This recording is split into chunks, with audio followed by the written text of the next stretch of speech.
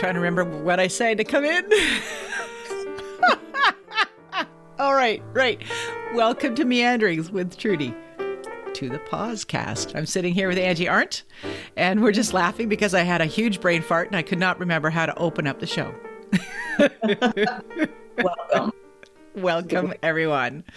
Thank you for being here. We were going to talk about permission and funerals. I think that's what we flagged last time. Mm-hmm. And we sort of decided that doesn't quite feel right. I think funerals was sort of because it was Halloween time, but we've so done that. Yeah. Angie was a golden retriever when she went to visit her grandkids. I mean, I handed out more candy than I could count. That's so yesterday. So we kind of wanted to get into storytelling and poetry and why that matters. And I hope you'll all kind of join along with us as we kick that off. Yeah.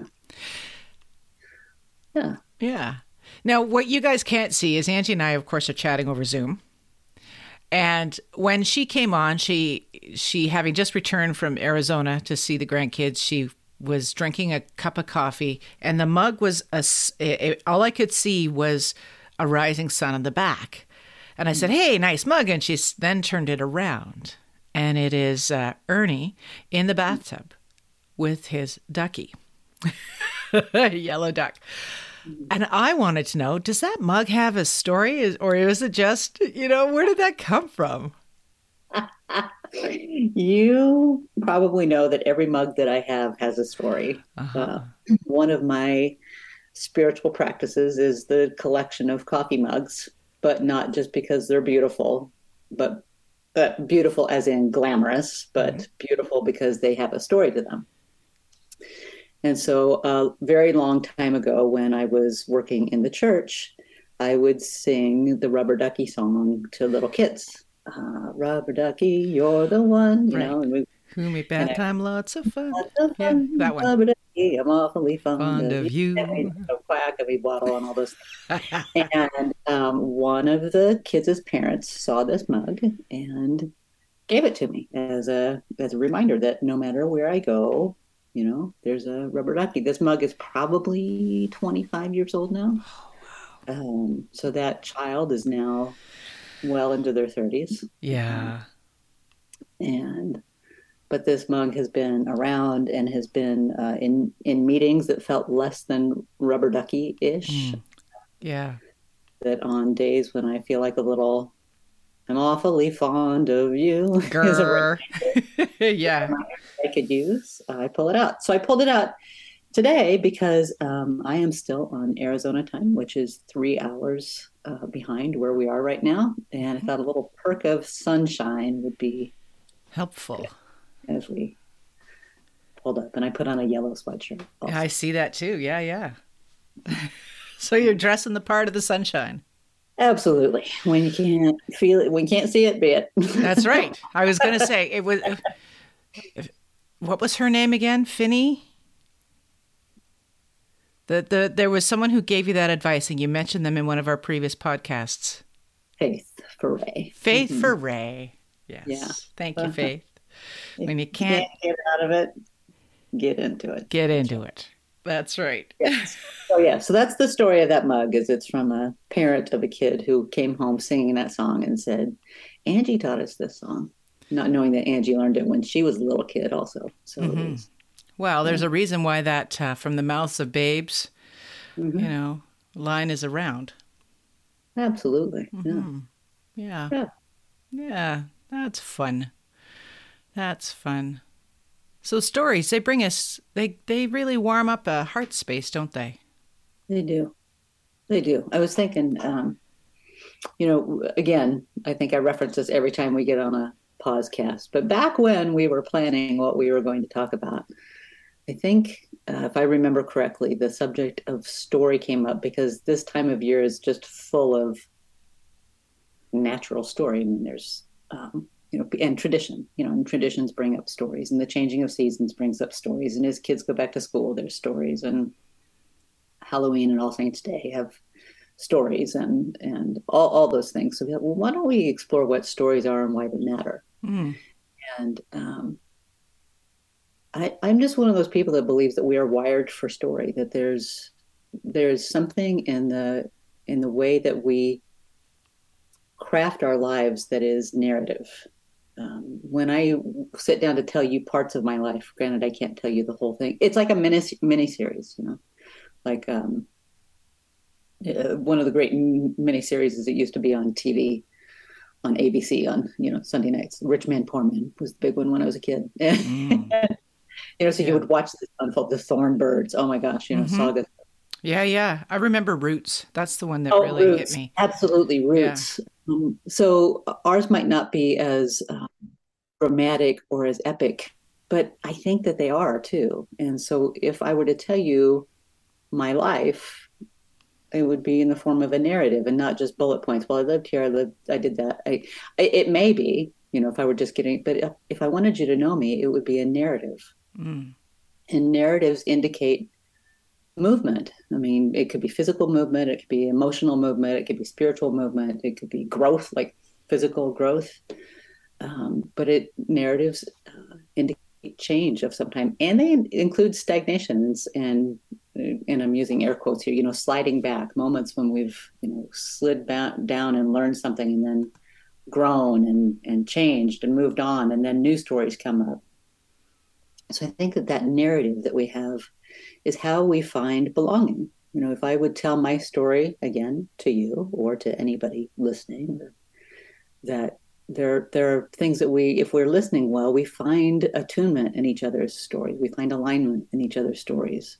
Mm-hmm. It's what makes us human. And so the importance of story is just critical to who I think stories are what are as necessary as air or water or food to live.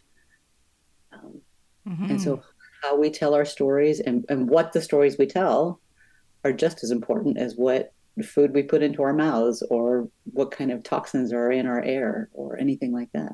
Yeah. Yeah. Yeah. I'm thinking right now about holding on to story because there's some stories that it's healthy to hold on to, and it's some stories that you need to sort of update the snapshot on, right? Like it can be helpful to hold on to it. I'm the daughter of Gary and Cynthia. I'm the Yeah. second oldest daughter in the family of 4 kids. That's a Yeah. story. That's who I be. That's facts. It's Yeah. also, for me, there's a story that holds that all in place. Yeah. And I can hold that in a healthy way, and I can also hold that in an unhealthy way, uh, with the either the emotion that I bring to it or the descriptors. You Yeah. know, you want to talk about how story works that way? Sure. I think probably the simplest way that I know to describe that kind of story is there are multiple kinds of stories, but the two main kinds of big stories that we tell are either myth or parable. And I learned this forever ago. I can't remember if his name comes to me. I will quote him, and if not, we'll add it to the notes later. It up. Yeah. But myth and parable are the two big buckets that we have for storytelling. And myth is the story that gives us hope for possibility. Myth is there's a dichotomy to life. There's good and bad. There's rich and poor. There's for better or for worse. There's Yeah. all those. There's royalty and commoner. Like Disney has a lot of mythology stories. Beauty and the Beast, kind of mythology stories that give us a hope for possibilities of reconciliation, hope that things will work out. Fingers crossed. Mythology is that there is a better something somewhere, and mythology can also rewrite the past. Mythology isn't always just forward thinking, it's also past thinking. We can have a mythology about our childhood, for example, Yeah. because we don't want to deal with the hurt of it. It's like, oh, well, I did have a happy childhood, or I really did. Or I had a really, whatever that mythology is. It's not, Mm-hmm. it's not present moment. Right. Parable is actionable. Parable is you got to do something. Like myth, you don't just cross your fingers and wish for things to be better. Parable is you have to deal with what's real. So if you say that you believe this and these are your values, then it's up to you to act on it. So I think Parables are often associated with, um, I think, in Christian terms, like New Testament story, like Jesus told the parable of the Good Samaritan, where the priest went walking by. You know, the priest he's all important. He was walking by, and there's a good person that was walking by, and then this guy just, I'd have to stop and help this person because I believe that humans matter. And so parables are actionable, but too much of one and not enough of the other, like so many things in life, if I only live in the myth of my life, then I'm never like down to earth. I'm never really honest with how things are. I always am working to paint a picture of how things were, of how things are going to be, Mm-hmm. of how things should be. Shoulds are a big part of myth, but myth are important Mm-hmm. because they give us hope. They plant seeds for a different way of being. If I'm just living in parable, though, then I'm never stopping to breathe. There's no hope. It's just the world sucks. There's too much death and destruction, and nobody's taking care of anything, and I have to do everything, and it can be very heavy. Mm. It's that both and. So the story, absolutely. So back to your, what stories do we tell? Mm-hmm. Are we telling honest stories? And do our stories give us permission to be real? And if not, then what's preventing that? And not all of our stories. There are stories. There are interpretations. Mm-hmm. I think of memoir writers who teach the craft, who say, this is your version of the story. Mm-hmm. You might have a sibling who lived in the same house with you, that grew up in the same bedroom, that you even shared a bed with. You had a completely different experience. Completely different experience, and Right. who will even lambast you for saying something that is not true. So understanding that our experience is our experience, but can we own our experience and tell our story in a way that is good for the whole, good for my whole, good for the whole? Yeah. Mm-hmm. Do you think people realize that they have stories, that they live in a reality that is in part constructed by themselves? Oh, that's a good question. I don't know. I believe that there is a level of us that knows that. There's a yearning for that. Mm-hmm. Yearning for that awareness? A yearning for the awareness and a yearning to connect through story. Right. Let me tell you my story. I mean, that's almost always the first assignment when you come back to school. Tell me about your summer, right? Right. That's storytelling at its most basic. Yeah. But I just had my best friend Joyce, her daughter Michelle, just had a baby. I haven't seen them yet because of the whole, sickness and pestilence that is in this world right now. But when I do, and I'm remembered of me telling my own, what was the birth story of your child, and sharing that and all that kind of stuff. We're driven to share our stories. What did I go through? How did I feel? And how does that relate to your experience? Right. Yeah. I think that you just brought up a couple things. I'm going to slow down just a second so I don't tumble them all jumbled together. And one of the things is I believe, given the space and permission and a trusted container in which to tell our stories, I believe most people are aching to do that. Mm-hmm. My experiences, I can't speak for the whole global worldwide population, but my experience is that if there's an opportunity and somebody genuinely gives a shit, that we are willing to and aching to be vulnerable, because we are so walled up a lot of the time, trying to be someone else's story. Mm-hmm. Whether it's our parents' story, what they expected of us, whether it's the world's story, whether it's our culture's story, whether it's our children's story, what they expect from us as parents. Expectations again, eh? Yeah. Again. And so we have unspoken expectations about who we should be or what we should be, and spend a lot of time, no matter how healthy we are, we still live into someone else's story from time to time. Mm-hmm.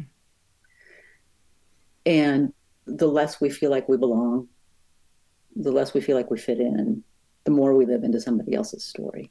trying to find our way into this world. So, given the opportunity to tell a story, there's some healing that happens, there's some hope that's planted, and there's some reality that's also made available and accessible to us so that we can change and adapt should we choose to. Mm-hmm. I just want to back up for a second and just underline what you just said, in the sense of the less I feel I fit in, the more I live into someone else's story. Yeah. Yeah. Because I'm trying to mold myself to be what they need as opposed to who I am and what I need to be in that moment. Yeah. Okay. And story, and I'm going to plant a seed here, and whether we go this direction or not is, but I do believe there's a bigger story or a bigger picture that we belong to. Don't have to call it God if you don't want to, but you can call it something, say a sacred whole, that our story is a part of a bigger story, an ongoing story. And I think that's probably why sacred stories, regardless of which tradition they come from, resonate so much, is because there's some traction to it. We can find ourselves in those stories. Whether it's the big stories, like say the story of Moses and wandering in wilderness and being a stutterer but still being called to speak, all the things that that story did, or whether it's a Hindu story of creation or jewels and gems in the sky and how they're mythological stories and parables that we find ourselves in, that when told around the campfire, when told when passed down from one generation to another, we find ourselves in, and therefore our story gets more traction. Like, oh, I'm not the only one who's had this, or I'm not the only one who's experienced this. So our story is not just ours, as in I'm going to do a self-improvement project by learning my story and becoming me. But in the context of hearing stories that have been handed to us, whether literally true or not is beside the point, but having a truth to them about what it means to be human, then we can find the courage to, oh, here's who I am, and here's what it means to be holy and human together, or a sliver of something sacred in this world, and not just me and my story. Because I think it's a falsehood that we can create our own. Well, we can create our own image, and we can be very independent. And this is my story, and I'm sticking to it. But is it true then? And I think in telling those old stories, indigenous stories, I know you're a big fan of Richard Wagamese. Thank you. Who is one of the amazing voices of passing on tradition of stories. And the need for stories. So what's our role in that, and how do we take our place in adding our voice to those ancient stories in everyday ways? I mean, and that's a big question. I mean, that's a big thing to wrap our arms around. Mm-hmm. Yeah, I wanted to ask, when you talk about, so I'm in my story, and my story is whatever my story is, and I am part of the bigger picture. You've talked about it in the context of faith traditions in this right now. I'm wondering, do you also mean in terms of the arc of human life on this planet? My story is part of that bigger story? Absolutely. Right. Okay. Absolutely.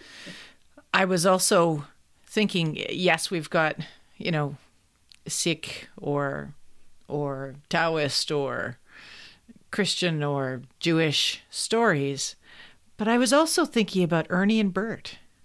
Absolutely. Right? I mean, just as sacred. Just as sacred, and just as, again, from the mouths of babes, we learn about ourselves through these stories that we onboard when we're just little. Yeah. And we learn our place, and we learn more about others, and we learn that there are other possible ways of being, Yeah, that's a really good point. We learn other possible ways of being from hearing about other people's stories. That really hits home. I hope that you're enjoying this episode of Meanderings with Trudy, the podcast, and our conversation around storytelling. So there's more to come. I hope you'll stick with us. I was sharing a bit before. I'm the second wife to my husband Bruce, and his first wife having died from cancer, breast cancer, and so I am in the role of step parent. But when I came into that family, the kids were pretty old and didn't really need a step parent. And I'm such a literal thinker. It only occurred to me recently, after 14 years, that there's a different role that I could take. I can be the wife of, as opposed to stepmother to. And it never occurred to me that there was anything other than that. It's like I'm a pitcher and I only have a fastball. And now I've understood that there's a sidearm. There are other ways that you can hold the ball. And it's so illuminating to see from other people's stories. And it was another story that brought me to that understanding that there were other ways of doing this. Mm-hmm. I'd never had any experience with stepmothering before. Yeah. I thought it was just like regular mothering. Turns out it's not. And it's illuminating. Yeah, whole other podcast. Absolutely. But it's so interesting because you begin to see other possibilities from hearing other people's stories. I know. And then that creates some room, if you choose to have it, to say, well, what does this mean for me? And how can that be brought into my space? And I know, you have stepmothering experience too. And for all parents who step into other parents' shoes for whatever reasons, just know there are lots of ways to do it. Yeah. And it never occurred to me. Anyway, other stories bring that. Name something too that I'm a big believer in people getting together. And I do find that there is a dramatic difference between reading someone else's story, which is a good thing, and it's that's a great step, or listening to a podcast of someone else's story, or watching a movie about someone else's story, and finding ourselves in that, and that's so life enhancing at times to find yourself in someone else's story like that. Mm-hmm. To be able to sit with someone and have them share their joys and concerns, their highs and their lows, the real stuff of life, not as a story to perform, not as a story to be edited down and put on the page, not as a story to be put out and edited across the airwaves or on the movie, but in real time. That practice of vulnerably speaking and vulnerably listening is so enlivening, and is probably the thing that maybe we're most afraid of. I think we could go back to funerals now, but we don't have to go that far. Somebody in grief, for example, who is really hurting from the loss of a loved one, from the loss of a job, from the death of a dog, from whatever real and in the moment grief there is, and we give anything to share that instead of being told, oh, you should, oh gosh, that was a week ago. That was a month ago. That was 10 years ago. Why are you still hanging on to that? But it has this story. And when they tell it, it can be so raw because it's so real. Mm-hmm. And it touches something inside of us, inside of me, inside of you, in the hearer of that story, that there's oftentimes we don't know what to do with it. Yeah. Other than, oh, well, let me tell you about when that happened to me. And we think that telling our story then is actually helpful. It actually squashes the other person without that breath. What do we do with the stories that have been offered up to us? Can we hold them with grace and say, wow, thank you? Yeah. The stories are such a gift, but real stories are such a gift. And in their raw, unedited form are so awkward because I don't know that we're in the practice of that anymore. No. Yeah. And that's what brings connection. Yeah. I spoke with Dina Bell-LaRoche last week on the podcast, and we talked about grief. And she was talking about that, you don't know what you don't know until you find out from somebody else that this thing exists. And that was, when you speak to, 10 years ago, why are you still hung up on that? Right. Those momentary upswings of grief, there's actually a name for it. Yeah. Yeah. It's a STUG, a sudden temporary upsurge of grief. And it's there and then it's gone again. And it's so interesting that I think that's, for myself, the meaning that I make out of that is it's a reminder of the deep love that I had for that person. Like when the geese go overhead, the geese were flying overhead the day my mom died. Yeah. And twice a year now, yeah. I have sometimes, that moment of deep sadness and immediate rawness and there.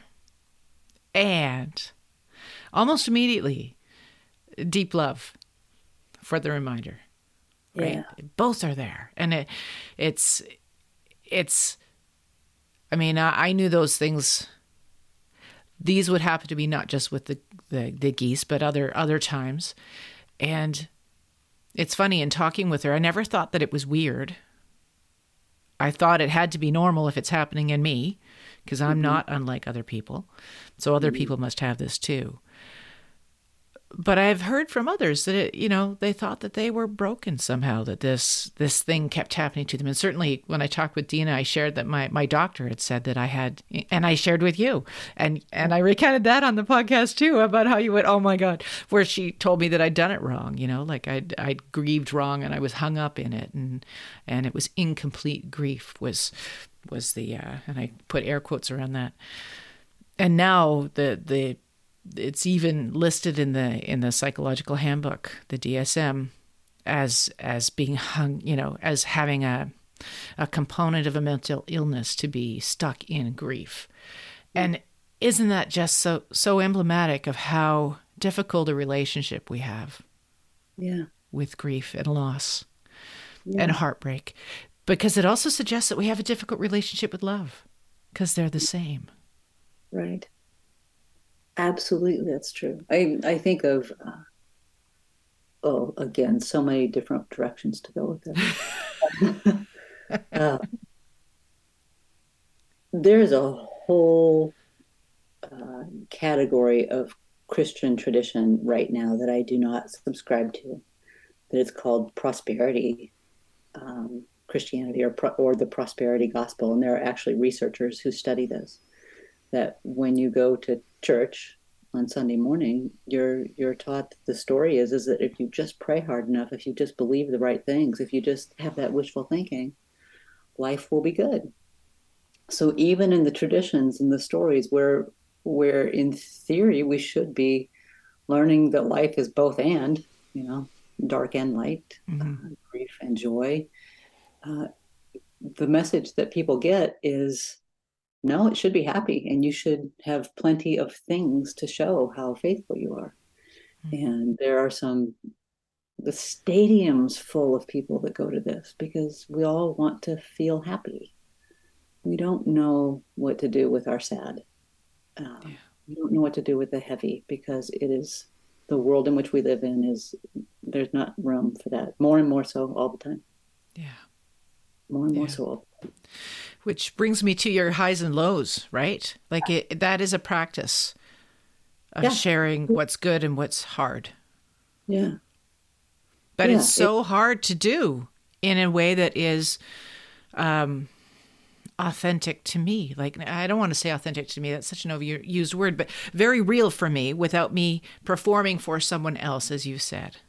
Right. Like, what does somebody want to hear from me? What's the story that I'm supposed to tell so that you will give me a thumbs up or say, oh, that was a great story, or thanks for sharing, or not. I feel sad for you, or yes. Yeah, absolutely. I've taught it for years as a family practice, but gosh, I've done it in corporations, like gotten people together for lunch.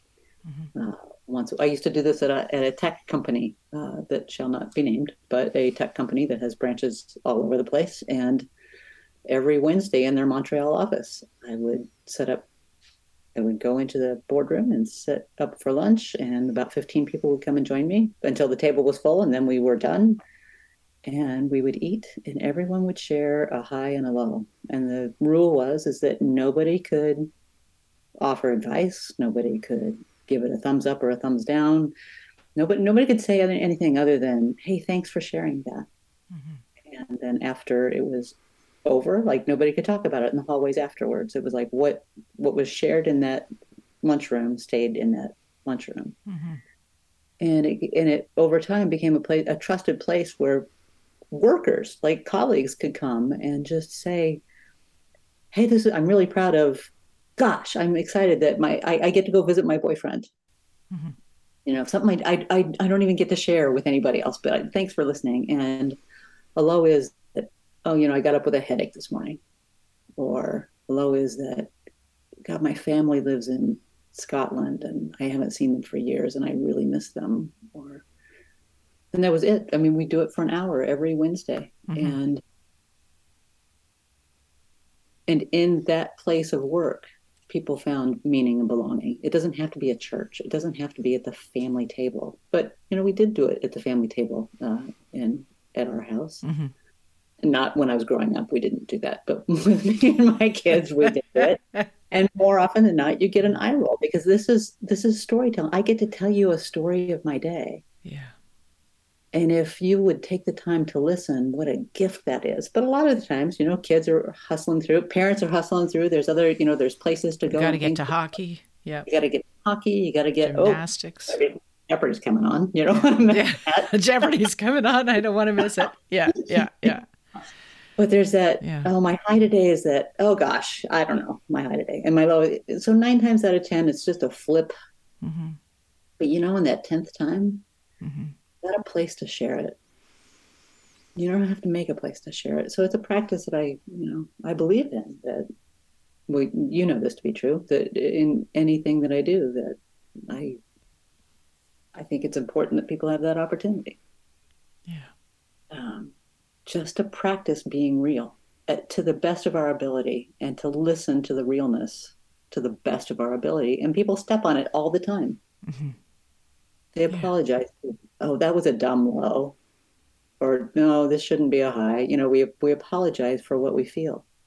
And we step on somebody like, oh, gosh, that was weird. Or I know I'm not supposed to say anything, but you really need to see a therapist. You get that kind of advice. But it's because we're human and we're all practicing.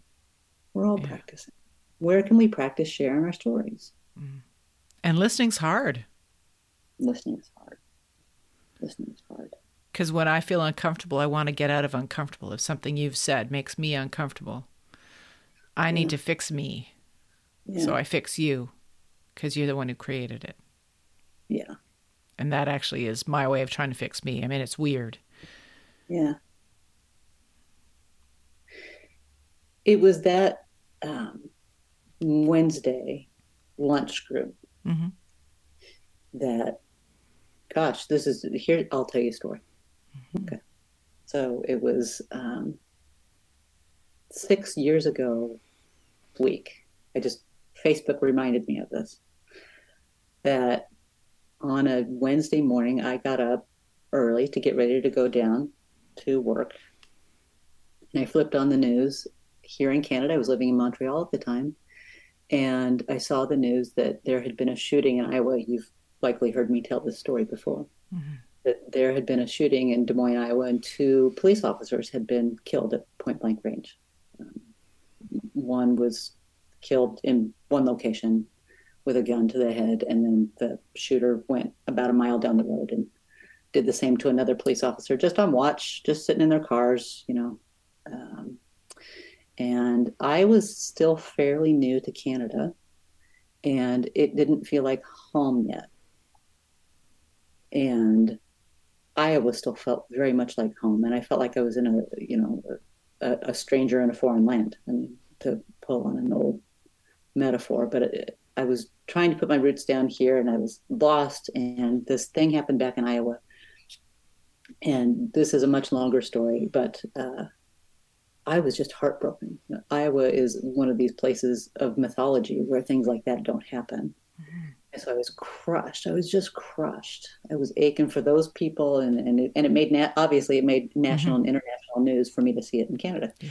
So I went down to work that day at lunch with those 14 or 15 people around the table, and it was my job to head up the highs and lows. Yeah. But because we've been practicing for so long and had that, and by so long, it had been a few months, it hadn't been years, that I just sat down and I said, I'm starting today. And I need a place to share this ache that I have. And I cried all the way through it. I miss Iowa. I miss home. I love all you, but I just want to be there. And if I were there, I would make a bunch of cookies and I would take them to the police because food is love. And, I would take cookies to the police departments because I know that they're hurting. That's that's handed down. That's what we do. That's what us people do.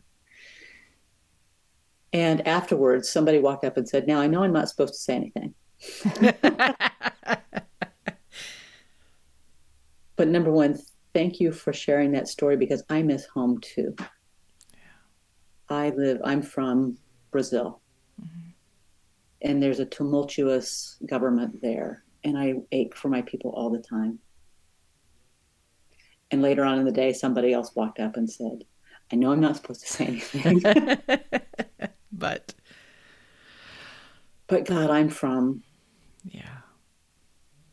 And I miss them so much. And so later on, I went home that day and I made a bunch of cookies and I took them to the police department in Kirkland, right down the street from where we live. And that's a completely different story where I was damn near arrested or because it did appear that I was slightly off my rocker. But I made cookies for them and took them in. And in the acting out the cookie story and in the telling of the heartache, the cookie story has lived on for a long time. And that people have reached out. What happened is I took cookies to the police department and they thought that I was nuts. And then I explained to them how heartbroken I was because this had happened in Des Moines, Iowa. And I realized how much they put their lives in danger every day just by sitting there and monitoring traffic. Yeah. And I gave them the cookies. And a week later, an officer showed up at my door and said, I don't think anybody's ever done anything that nice for us. And I said, I was just hurting. I didn't. Yeah. I didn't do it because I just wanted a gold star. I did it because all of a sudden in my ache, I realized how much you all really do. Mm-hmm. And you get shit on all the time. Mm-hmm. And so I think even in telling our stories, we can realize just the little things that we step on all the time, that we take for granted. Yeah. All the time. And that honest telling of our stories makes us realize that we all have so much in common. Loss and hope and grief and joy that we rarely talk about. And it keeps us from going at each other all the time, if even for a moment. Mm-hmm. Yeah. In telling that story over the years, it's been 6 years and I've told the cookie story, I don't know how many times. And every time somebody says, God, I miss, or, oh yeah, we used to bake cookies, or food is love. Yeah. Or my favorite cookies are, or my grandma used to make. Yeah. Or, oh, I never thought about the police. Mm-hmm. Or where are you from? Mm-hmm. And always it offers that point of connection. Oh, yeah. Well, and especially here in Canada, we welcome 400,000 new immigrants a year.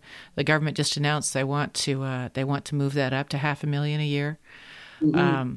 And regardless of where you land on the immigration dialogue, and there's a lot of places to land, we need places to share our humanity and connections with one another that go beyond you're from Sri Lanka and I'm Canadian, or you're from Australia, or you're from India, or you're from Brazil or Uruguay or Peru. Or from the United or States. from the United States. And people from all the corners of the world land in this country. And how do we create a sense of belonging for us all? Yeah. Yeah. Because we're just going to get more and more diverse in this country as time passes. Yeah. And so how do we create places for that kind of connection? Yeah. And the sharing of hopes and dreams and joys and concerns and traditions. Mm-hmm. Yeah. Not so that we have to abdicate ours. Mm-hmm. Or but we can welcome. But we can welcome each other's. That leads to another story that we'll tell another time about Pie Night. Pie-a-palooza. Pie-a-palooza, that's for next time, which would be American Thanksgiving time. So, right. When is American Thanksgiving? That's got to be coming up soon. It is. It's the 4th Thursday of November. So. Oh, wow. Maybe that's something we should talk about next time. I think so. Traditions. Traditions. Mm-hmm. I like that. Let's talk about that next time. That works. Yeah, I think so. The story of Pie-a-palooza. So there you go, dear listener. Excited. Yeah. Check in at the next podcast in 2 weeks' time, and 3 weeks' time, something like that, towards the end of November. Towards the end. Yeah, and we'll share the story. Angie will share the story of Pie-a-palooza. Mm-hmm. And in the meanwhile, if you have any comments or suggestions for topics you'd like us to cover, you can send us an email at meanderingswithtrudy@gmail.com. Mm-hmm. And we'll take it under advisement. It's probably also a good opportunity to remind you that we're going to be doing podcasts right up until the end of November, and then we're going to take December and January off, because life just gets too busy for all of us. And we want to give space for our families and launching into the new year. But we will start again in February. So I'm going to put that marker down, start putting that marker down now. So, yeah. Do you have anything else you want to add to our storytelling? And just encourage everybody to find places where their stories can be heard, and to build that muscle to ask. To ask for somebody's story. Doesn't have to be a story. Yeah, and take a breath and listen. Yeah. Really listen. Find the gift in it. Find the gift in it, because it really, I think hearing somebody's story is about the most sacred thing there is. Mm-hmm. Mm-hmm. Get to see a piece of their soul that way. Yeah.